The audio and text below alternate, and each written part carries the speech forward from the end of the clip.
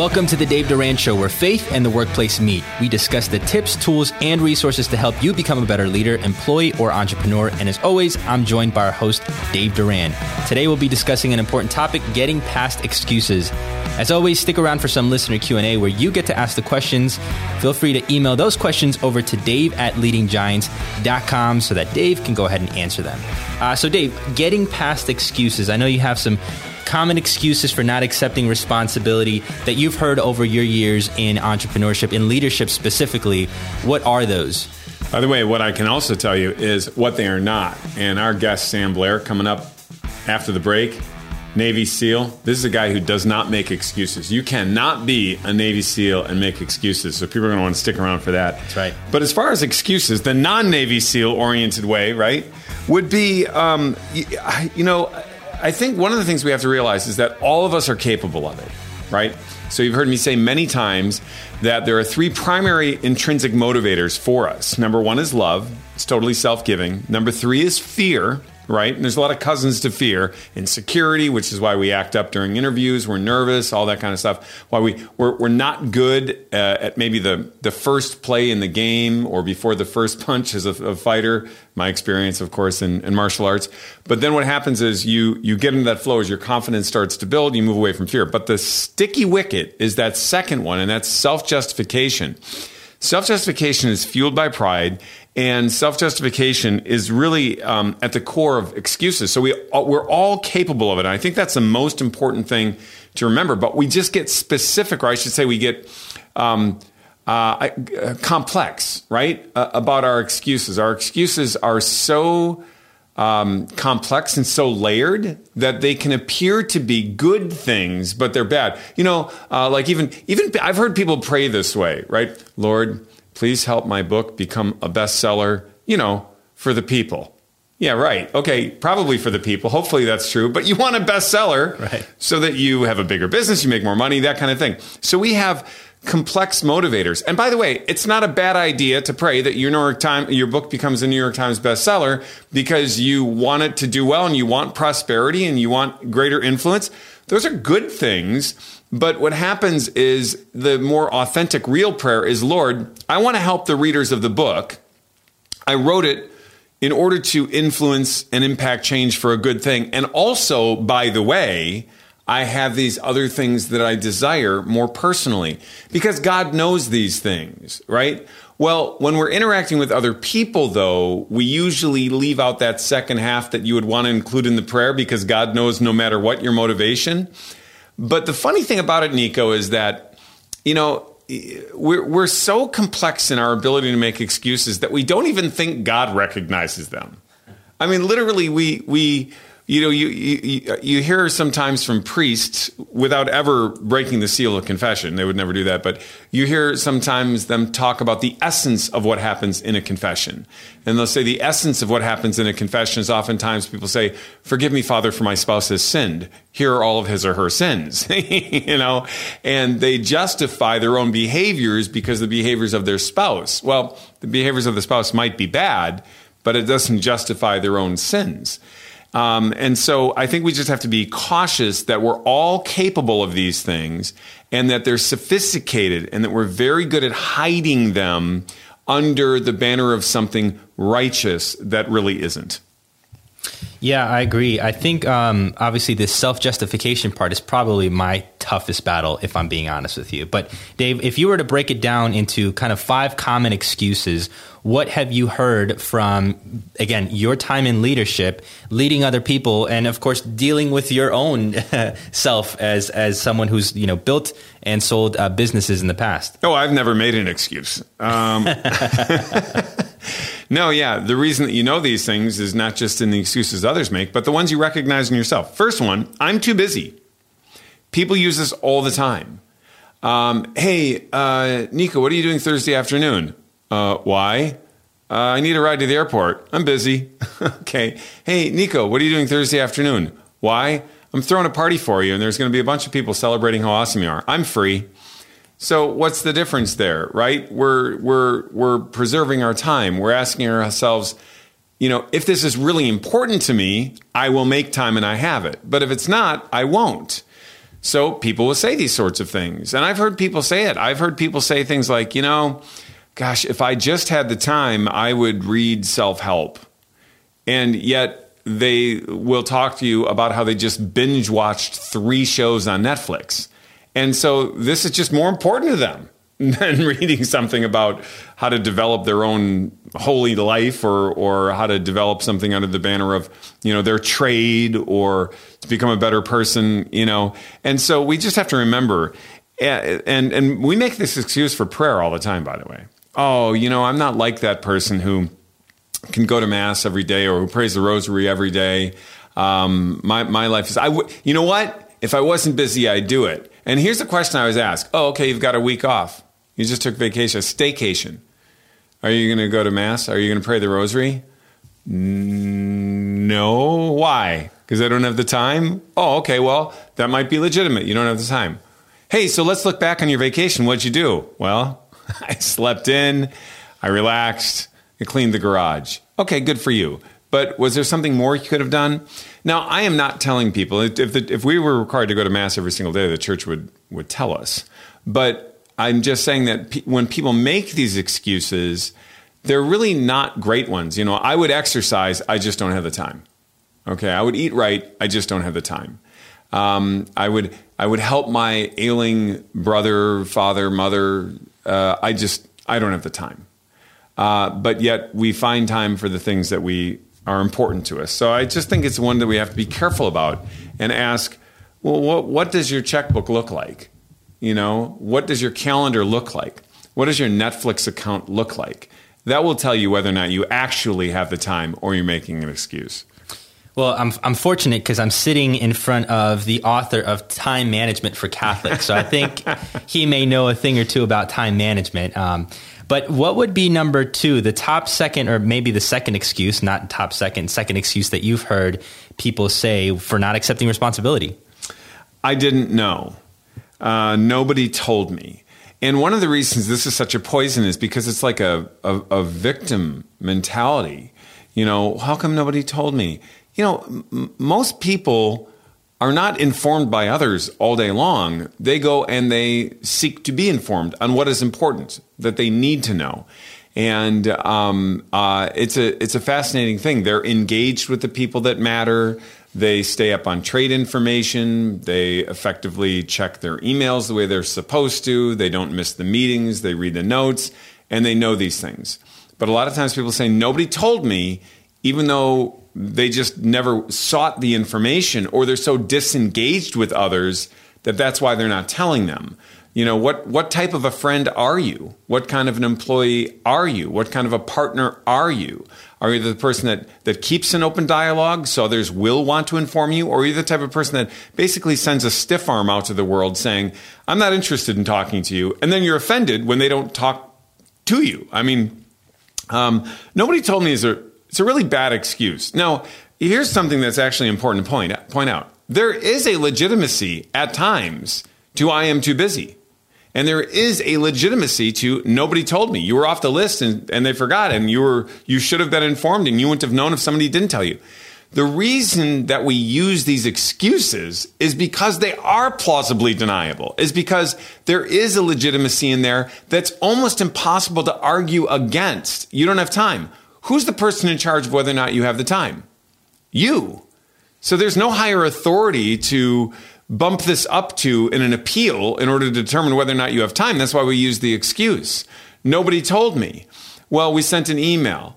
We sent a text. Well, I didn't get it. Okay, well, there's no way to prove that.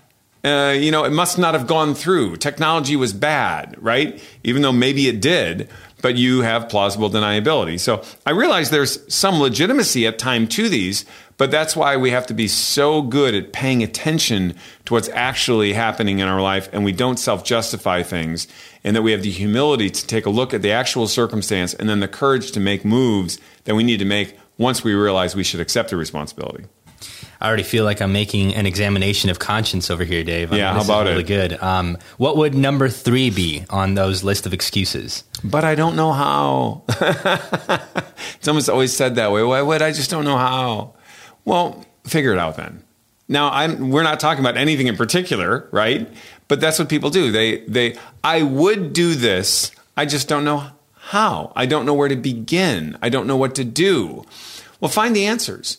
I mean, people who accomplish great things in life, they find the answers. And there's never been a time more now than you can go online and pretty much get a micro learning lesson about virtually everything. Now, we have to be careful with that because there's bad information out there, and you don't want to go to a surgeon that took, some master class online from an 18-year-old that's telling him how to do surgery that doesn't know anything about surgery but wants a lot of followers on YouTube. I mean, these are real things that happen out there.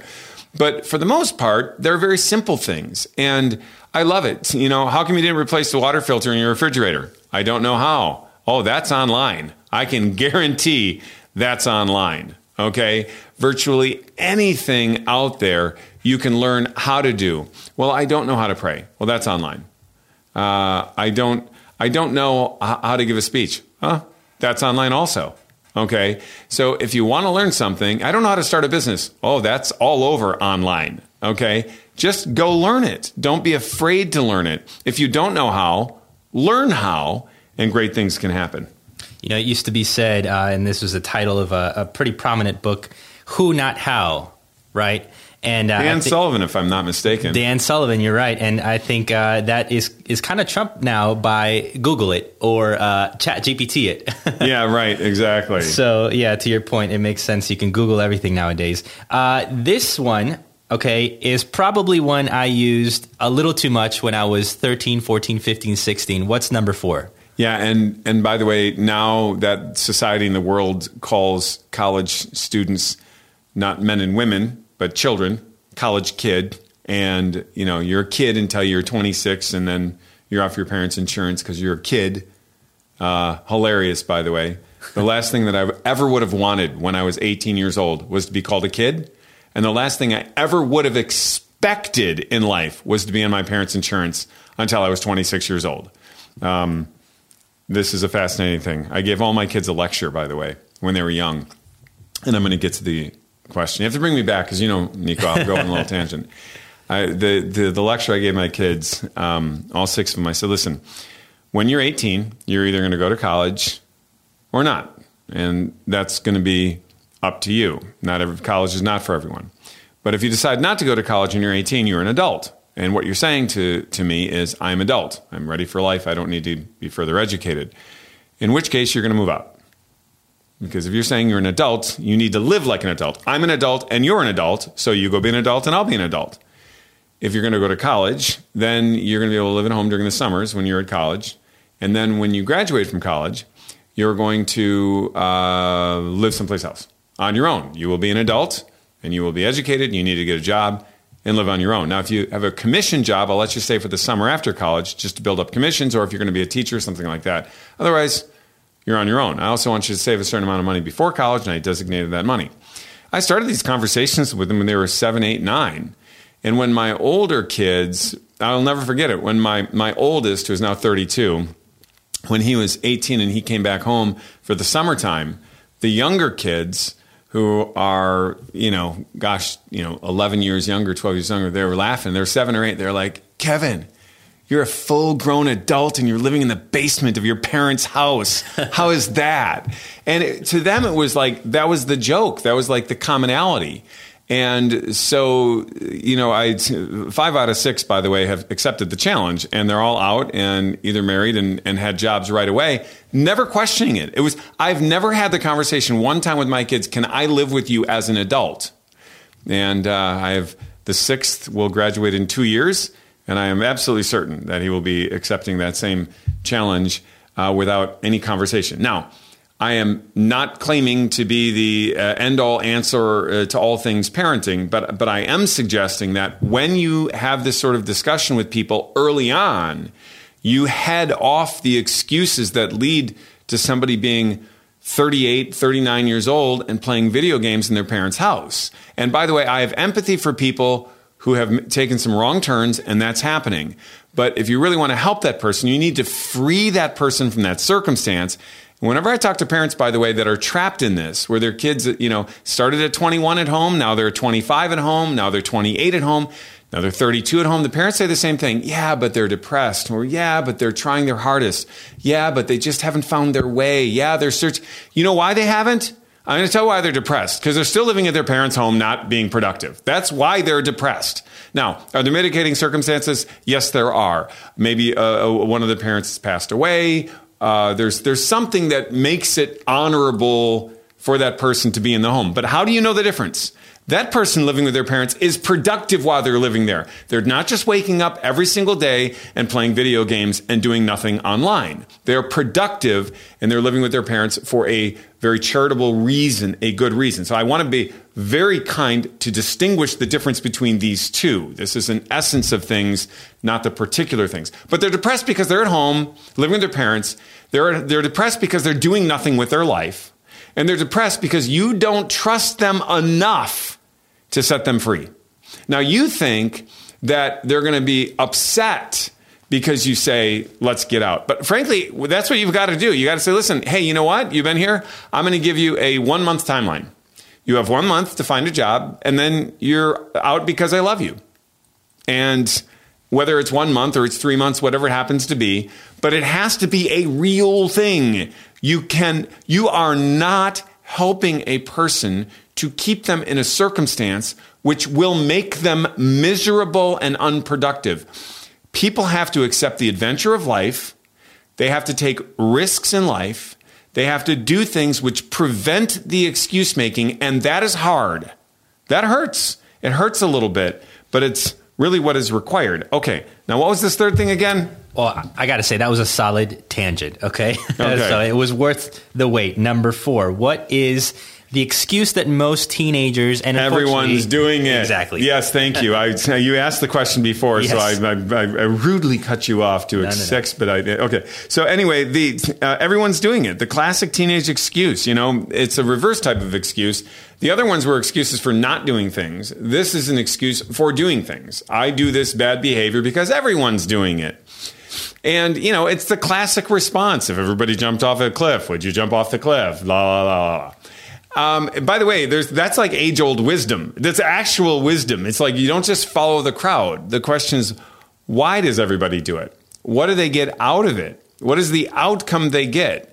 Just because you normalize bad behavior doesn't make the normal bad behavior good behavior. Now it's just more common bad behavior. This is just a matter of maturity and thinking it through. So it's important that if you're guiding somebody, you give them that classic questioning, misery loves company. And ironically, young people and older people too will do miserable things just because a lot of other people do the miserable thing and it makes them feel more normal. And then they basically get addicted to it. And we have to free them and recognize and understand that normal doesn't mean good. And if you're going to really carve a path in life, you're going to take the path probably least traveled. Or as you say, don't live by the law of averages to a certain degree, right? Right. Okay, number 5, probably one I will not say ever in working with you, Dave, hopefully. Yeah, I don't think number 5. It's not my problem. This is a funny one. I'm going to go to job descriptions because people use this in the job description thing. They go, well, that's not in my job description. It is impossible to put now, first of all, let's begin with this. Your problems are actually your friends to a certain degree. That doesn't mean you don't want to free yourself from a problem. You want to solve the problem. But every single job on planet Earth is there to solve a problem. Now, sometimes nefarious characters will create problems that shouldn't be created in the first place in order to solve them with nefarious solutions. But for the most part, the room is dirty. We have a problem. We need to hire somebody to clean it. We need to market this. There's a problem. We don't know how to market it. We need to hire somebody to do that. There's a problem. We need to manufacture this. We don't have anybody to manufacture it. We don't have the supplies to manufacture it. We don't have somebody to make decisions about that. We don't have the money. Somebody comes in to solve those problems. So when we complain too much about our problems, we're complaining our way right out of a job, first and foremost. And we have to solve those problems. But it's impossible to list every single one of them in any sort of dynamic or growing organization or anybody's life outside of their work. You can't list them all. And so it's not my problem By the way, again, with the rest of these things, it has a certain amount of merit to it, right? There is a time where the advice you'd give somebody is, hey, that's not your problem. You're too worried about other people's problems and you're too involved in them. You have to focus on what's important for you. And in fact, you're managing and solving other people's problems to the degree that you don't have time for your own, which allows you to say, I don't have time, which allows you to say, everyone is doing it. All these other excuses, you can actually distract from them. We talk about primary and secondary responsibilities. Your primary responsibility is to make sure you feed the kids. Secondary responsibility is clean the kitchen. And if you said, well, I can't feed my kids today because I'm cleaning the kitchen, that's obviously a problem. Right. Okay, cleaning the kitchen is important, but it doesn't justify not feeding your kids. So you have to accept responsibilities. And when you're on a team and you say, that's not my problem, you're basically stiff-arming all sorts of people. Now, also, Nico, it is true that there's a time where even in the workplace, we can't own other people's problems that are not their own. And I particularly say this from the top down, right? If you've got an employee that's working on something and you've given them the authority, the responsibility, the means, the tools to get something done, and they're not getting it done, and you now absorb that as your problem, you're weakening the employee, and you need to empower them to get it done. So that's why these things are so difficult and why they're tied up in excuse making, because they are very close to the truth, and quite often they are actually true, but we have to be very, very cautious not to indulge in them just because they are usable, sometimes legitimately. I got to say, this was a good list here for my next examination of conscience for sure, but definitely one I'll be using for my kids as I raise future leaders here in the next coming years. We'll be right back with our guest, Sam Blair, a former Navy SEAL and a giant in leadership, so stay tuned for that after these messages.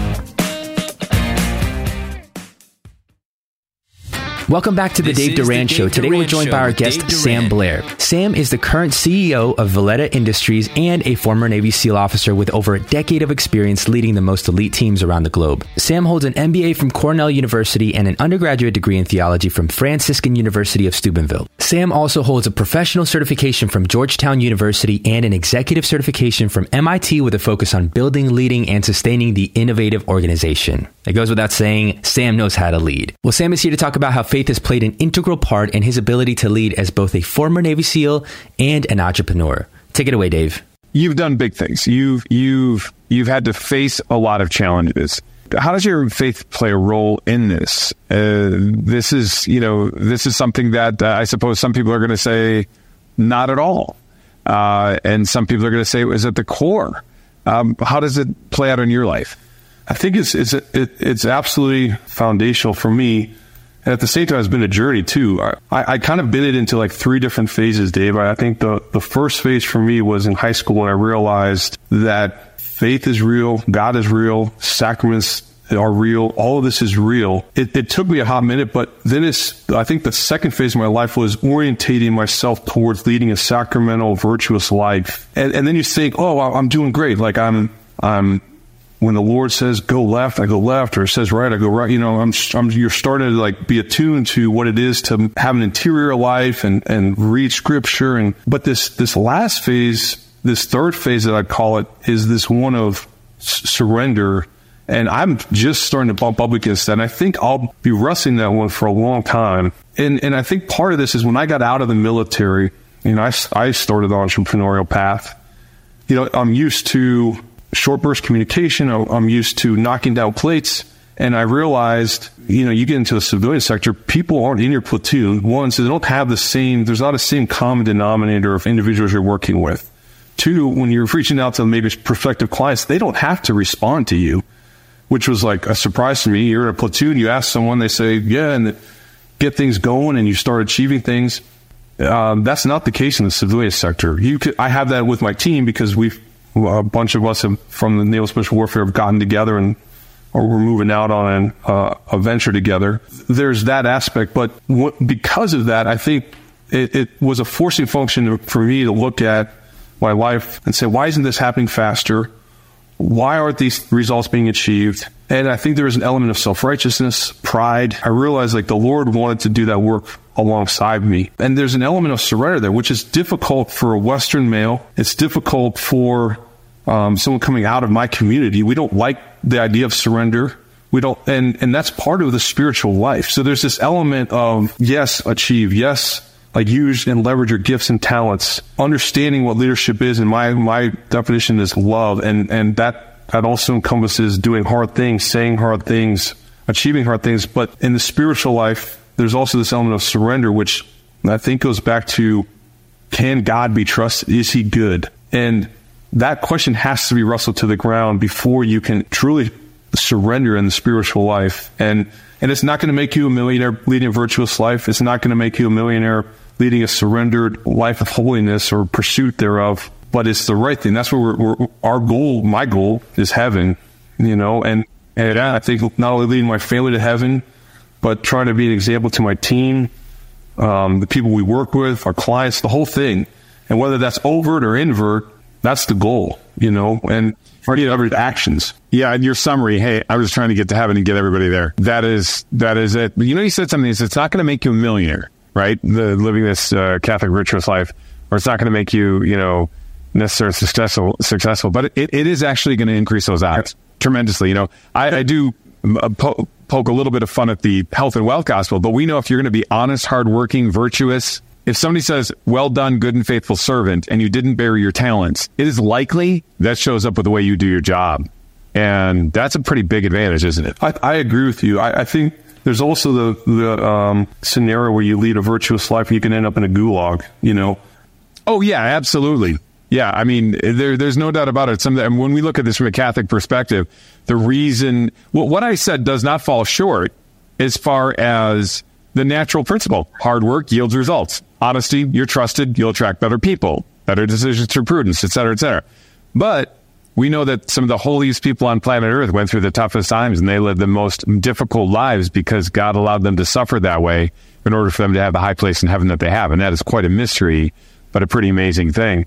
So unless we are uniquely called to that, we are definitely wise to put these strategies in place, first and foremost, to go to heaven and lead others there. Second of all, the temporal benefit and effect by living a good life. In the last, 3-4 minutes, what would you want to share with an audience? Let's say you're talking to somebody that's 35 years old.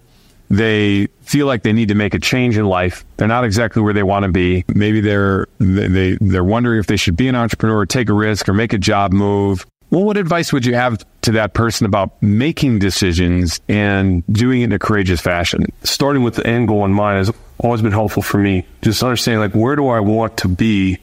Because then you can start planning and calculating, and you can start orientating towards that end state versus just saying, yeah, I want to achieve this in 5 years. Great. But ultimately, I'd go further down the road. What does that look like? And for me, I think it's heaven. So making sure everything is lined up there and everything's in line with my core value system. It's getting my family to heaven. So making sure that they're thriving, they're happy, we have time, space, all of those things.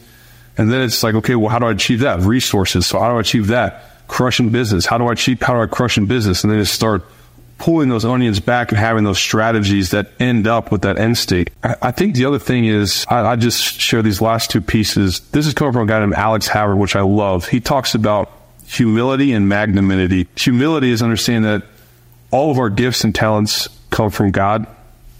And magnanimity is a summation of those gifts, like Aristotle talks about, and that we do have those gifts and talents and to use them. And I think a lot of times Christians of any denomination, we have humility down packed, but we think, there's this reluctance to actually enter the city square and leverage those gifts and talents for not only the glory of God, but for our community, our family, and to be out there chest out, leveraging the God-given gifts and talents we've been given. And I think to hold back, especially if you're 35 and you have an inclining to a specific domain or industry or the desire to be an entrepreneur, I'd say go for it. And part of that is knowing God is good. So there's that. God put that desire in your heart. I would look at that seriously, because I think the temptation there is comfort and saying, well, I can also just stick with this path because it's comfortable, it's known, even though my dreams are over here. I think a lot of times people don't pursue those because there's this reluctance to make that move. And I related back to the story I shared earlier. You can sit there and be like, yeah, I'm comfortable right now, but you're taking heavens. Or you can achieve the end state and get up and start making a move. This is the Dave Durant Show. We'll be back in just a moment with our Q&A segment.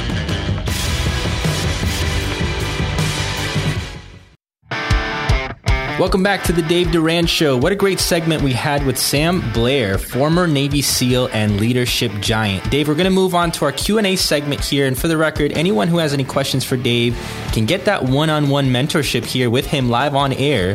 And that's sending your questions to dave@leadinggiants.com. So the first question that I have lined up for you, Dave, says, Dear Dave, I recently came across your show and was pleasantly surprised. I was really into self-help books until I came into my faith about 2 years ago. Since then, I've been hungry for material that can help me grow to live the life that I've dreamed of, yet not get into murky waters with all the new age stuff. I know I'm still young in my faith, but are there any pointers you have for me? Thanks, Susan. Dave?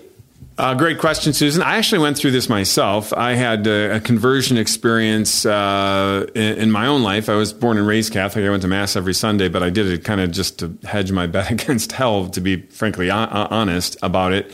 It wasn't until I had my conversion where I really actually started to fall in love with Jesus and his church. So when I did read all of the self-help, and I read a ton of it, and I was doing I was actually speaking and writing and doing seminars and building businesses. And I sounded like every kind of classic self-help person out there. I was certified in all sorts of self-help techniques like neuro-linguistic programming and whatnot. Anyway, at a certain point, I started to recognize some new age ideas and concepts in there. And even though I really wasn't that grounded in my faith, I knew there was something kind of amiss about them. And when I went through my conversion, I started reading more like good, true, actual history. Okay. I read a lot of philosophy, a lot of theology. I haven't stopped in the past, 20 some years of doing that, almost 30 years. My goodness. Wow. Time has flown. And I continue to do so. So what I would say is that the self-help material that is out there, as long as it is absent of new age concepts, is pretty good. There's some practical living experiences. People say things like, if you're not willing to take a risk, you can't get the reward. And for the most part, that is true. You measure the weight of the risk to the weight of the reward. True. If you work hard, you can accomplish things. Very, very true. You have to sacrifice. Yes.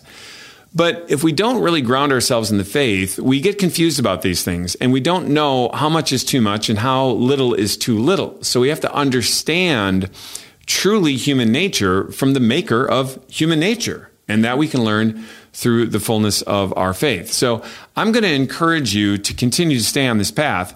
And I think what's going to happen is the self-help material that you read is going to be illuminated by the theology and the philosophy that you now learn through the church. And I'd start with basics like the Catechism and the Bible and Bible reviews. But then I'd read people like Joseph Pieper and the Cardinal Virtues. And when you continue to do this, you're going to actually be able to put these other things in like a hyper turbo mode. So for example, there's a book called Atomic Habits. I'm not endorsing Atomic Habits. In fact, I will tell you that I have not read the book from cover to cover. I've just perused it and have listened to interviews by its author. And from what I've gathered in these, it's quite a basic book. But why am I talking about it? Because it is the #1 business and self-help book for the past 5 years. Millions of copies. And it is on basic things that you do to perform habits. Now, again, some of you may have read it and would say, hey, Dave, actually, there's something deeper here, and that would be great. But I have not heard in any of the interviews from the author, James Clear, anything about the virtues. I've heard a lot about habits, but not the virtues. Well, when you understand human nature and you understand our faith, you start to recognize that the cardinal virtues are actually basically the muscles of the intellect and the will. They're the habits that we build through our virtues, which make them longer sustainably, or they're something you can have for a much more sustainable period of time. We can always backslide. But when you build these things, you build them from a different perspective. So if you were to learn that, and then you read something like a book like that, I have a feeling it's just going to give it way more gravitas. It's going to be a powerful thing. Now, I also want to be very clear that this, again, is not an endorsement or a criticism of James Clear and the book. It has struck a chord with people, which I think is fantastic. I will say this, that the Catholic material that I read is by far deeper on human nature and self-help, to do kind of a quote, than anything else. And it can lead to super hyper performance from the self-help perspective. Now, certainly the catechism and philosophy is not going to be like a trade magazine, okay, that you want to learn manufacturing, so you're going to get it from that. You're not. So you want to make sure that you're going to learn your trade from the specific trade magazines. But you're talking about self-help in particular. And a book like Atomic Habits is a self-help oriented thing. Now, authors like James Clear may or may not intentionally do this, but they're writing to an audience that rejects a certain amount of deep thinking. And they can't go much deeper than is there. Now, individually, some of the people who read the book can and want to and are willing to.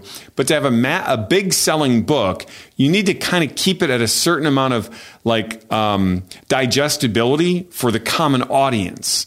And that is actually not a criticism of the author. It's more of a compliment, really, because the most brilliant people that I know like to take complex ideas and put them in simple, usable terms. And I think that makes a whole lot of sense.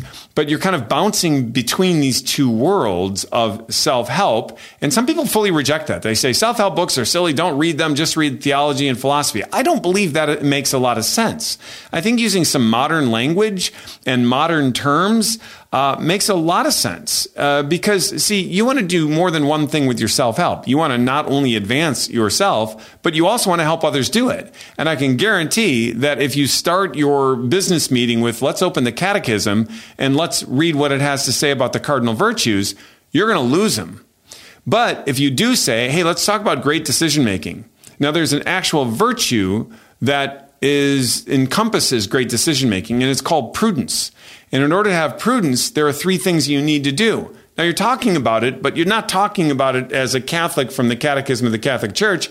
And you're going to take this great material that you can find in the Catechism, and you're going to use all of what you learned in the secular material on self-help in order to make it absorbable.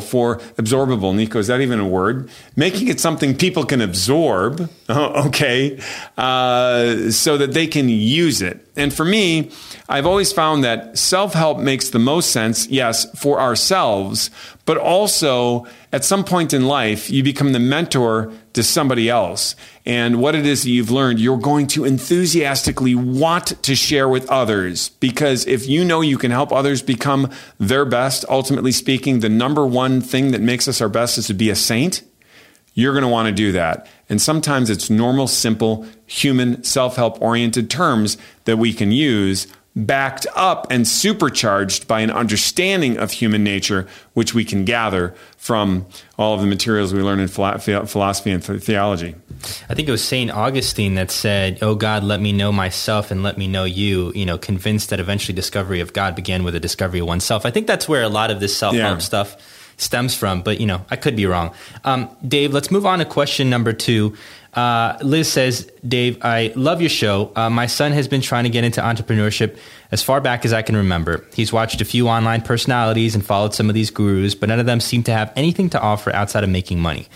I see that you've accomplished much in life, and so my question is, how do I get my son into making the right choices so that he doesn't lose his soul in worldly pursuits, but still encourage him in his aspirations? Is there a happy medium? Concerned Mom of 5, Liz. Yeah, I love the question. And I think that I wouldn't be so, and I don't think you are, but just some people get very cynical on this, like, oh, everybody online is just trying to make money. And people say that about corporate America too. People just are greedy and capitalism. I would be a little bit more reserved on that because, and by the way, I am a critic of some people who do that. There are literally some people who have never built anything, and online they're telling you how to build great things and how to lead great things, and they've literally never led anything or anyone. They just wrote something that people liked, or they were able to be fancy with an algorithm in order to get a bunch of views, and they have popularity, but nothing to back it up. There's a real thing there. But for the most part, there's a lot of people out there who do have something to offer. And I think the fatal error is making these things compete against each other. See, God wants everyone to be holy. God wants everyone to know the truth. And God wants everyone to go to heaven. Now, he also doesn't not want us to have entertainment. He doesn't not want us to have politics. He doesn't not want us to have business leaders. So therefore, if you're going to be in these things, which are highly paid, including athletics, then you're going to get the reward that goes with them. And again, it's the money is not the root of all evil. It's the love of money that is the root of all evil. And, there's certain cautions against money and certain cautions against power and fame and wealth that are very, very real. Why? Because with these things, you have great temptations, but also a fear of them and not pursuing them is burying your talents. And we know what happened there, right? So it's important to basically not make them compete against each other. It's to more or less say, if I'm going to go do something that has a big reward, I'm going to make sure that I am so grounded and I am so close to the Lord that I know what I'm supposed to do with that power, that money, that authority. And we also have to remember that there's nothing in the Bible that says if your home is under 2,000 square feet, you're going to heaven. And if it's over 3,000 square feet, you'll probably spend a little bit more time in purgatory. And all those people who have a 5,000 square foot or larger home are, doomed. It doesn't say that. We have to have detachment from these things. I am pretty certain that I'm going to meet somebody in heaven who drove a Ferrari. Okay, pretty sure that's going to be the case. Maybe outnumbered by people who didn't. Okay, but I'm pretty sure that's going to happen. So I think what happens, particularly for young men, is if we look at them and we say, you need to be sheepish about what it is you're going to accomplish. And we start to give them this message that high levels of success or even enjoying some of that success is a problem. They're going to be conflicted, I think, in a particular way. And by the way, remember this, there's a relative thing that's important here.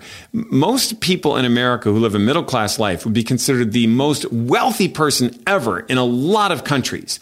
And people would say, your life is so elaborate that it's unnecessary to have a Ford and a Chevy. And, your house has 3 bedrooms in it. And my town has 1 hut and nobody has a car. Well, again, that person in America would not say that they wouldn't be judging themselves for being wealthy. Okay. And so this is just the super important part of this. Don't think of the financial side. Say, hey, listen, if you listen to that person and they can teach you something about building something, build it. But remember this, you want to be detached from all of those items, even if you have them. And don't deceive yourself into believing that you can go pursue all sorts of material goods and not actually be confused about your priorities.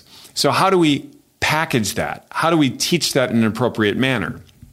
Well, we have to live according to our post in life. Okay? If you have an income of $50,000 and you try to buy a Ferrari and a Rolex in order to impress people, you're way off base.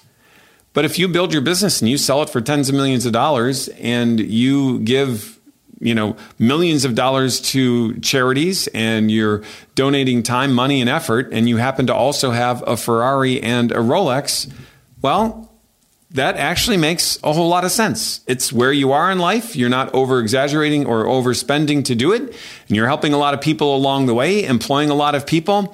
And I think this is an important way to look at this because young people do aspire to the materialistic world that is out there.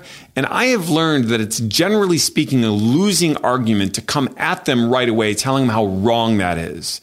And it's a losing argument for 2 reasons. One is they're attracted to it. Okay. And if that sort of motivation is there from them and it's going to prevent them from being the person who's staying at home for 10 or 15 years doing nothing on the couch, looking at social media, and they've got some ambitions that can lead to certain good things, well, I don't think you want to necessarily crush that. You want to form it. You want to redirect it. The second reason that I think it's a problem is exactly what I just talked about before. There's no cutoff. There's no cutoff anywhere in the Bible or in the Catechism which says a certain amount of wealth is bad. There are wealthy saints out there. But there is that last point that I have, which is to just really make sure that they're not self-deceived and they're being formed appropriately, and they know that there are definitely additional cautions that have to take place when they have power, fame, and wealth.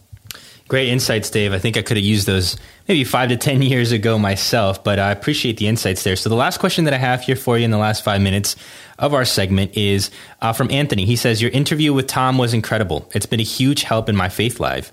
However, candidly, I feel as if I haven't accomplished as much as I could have. I'm 35 and married, have a stable job in IT and a modest salary, but with the looming costs of college coming up, rising bills, and a few bad investments, it seems as if I'm spinning my wheels and I'm going backwards. Tom's story brought to light how much one man can accomplish and still give back to the church and ultimately our Lord. If you were in my shoes, what would you recommend I do? An aspiring giant, Anthony. Yeah, that's a great question, Anthony. The first thing I would tell you is just relax. Okay, 35 is not as old as you think. Now, I love the fact that you've been productive and 35. A lot of people are actually acting like they're still 17 when they're 35, so you have a lot of headway. And so I think just calming down and knowing that you have plenty of time ahead of you to get things done. In fact, you basically have your whole lifetime ahead of you. With the way people understand modern medicine and modern health, there's a lot of people that are choosing not to retire until they're even 70 years old. That's double your lifetime, okay? You've only been really productive as an adult, assuming that you graduated from college when you were 22, for 13 meager years. You've got 3 times that, basically, to get started on this, okay? And you're probably going to be so productive that you wouldn't have to work till 70. But the point is there's plenty of time for you to do that. Now, what you want to do is take all the experiences you have and realize that you have banked a lot of knowledge from that experience so you know what turns to take and what turns not to take. There's something in decision-making that says, take action on things. You hear me talk about prudence a lot, and I said there's 3 steps to prudence. Desire what is good, know what is real, and then pursue what is good. Well, if you're helping guide people as a military leader through, rough terrain where enemies may or may not be there, you have to make decisions. And one decision you can't make is just do nothing. Even if your plan is to sit tight because it's the best strategy for a period of time and then move, that is doing something, okay? It's not just doing nothing. When people freeze, there is no plan to sit still. It's just that they sit still. If your plan isn't to sit still, but your plan is to move, you might not know exactly where to move. You use all of your training and you still say, I need to go left. So you go left, and when you go left, you discover something, and now you need to alter that a little bit to the right. That's called iterative decision making, right? So you're basically you're constantly making small little changes, all right, in order to get to the big decision you need to make. That's what you're going to do. So when you're going to take action on something, don't expect that it's going to just succeed overnight. I've started a lot of businesses that don't look anything like the business that I started, but I took action on it. So there's enough happening that I could make the changes that need to be made, and that's something that you can do too. You might want to start a new business, or you might want to take a look at the way you're managing your money a little bit differently, rein in some of the spending that you have, expand the investments that you have. You might want to look at different things you've never looked at before, but like buying hard assets, like certain real estate. You might learn to leverage yourself a little bit differently. So you just want to pay attention to these last experiences and use the maturity that you have right now with hope. But if you don't have the hope and you don't have the confidence that you can get something out of this, you really are going to shut yourself down mentally and emotionally. And that is a non-starting thing. So just make sure you start making a decision and then just make alternate plans as you go, or small little iterative changes in order to get to the last place you need to be. Yeah, thanks for that, Dave. I appreciate it. And definitely, I know a lot of our audience appreciates that. So if you have questions directly for Dave, go ahead and send them to dave@leadinggiants.com. We definitely enjoy your questions and all of your feedback and input as well there. Thanks again for tuning in to the Dave Durant Show. We'll see you back next Saturday at 1 p.m. Central Standard Time. God bless.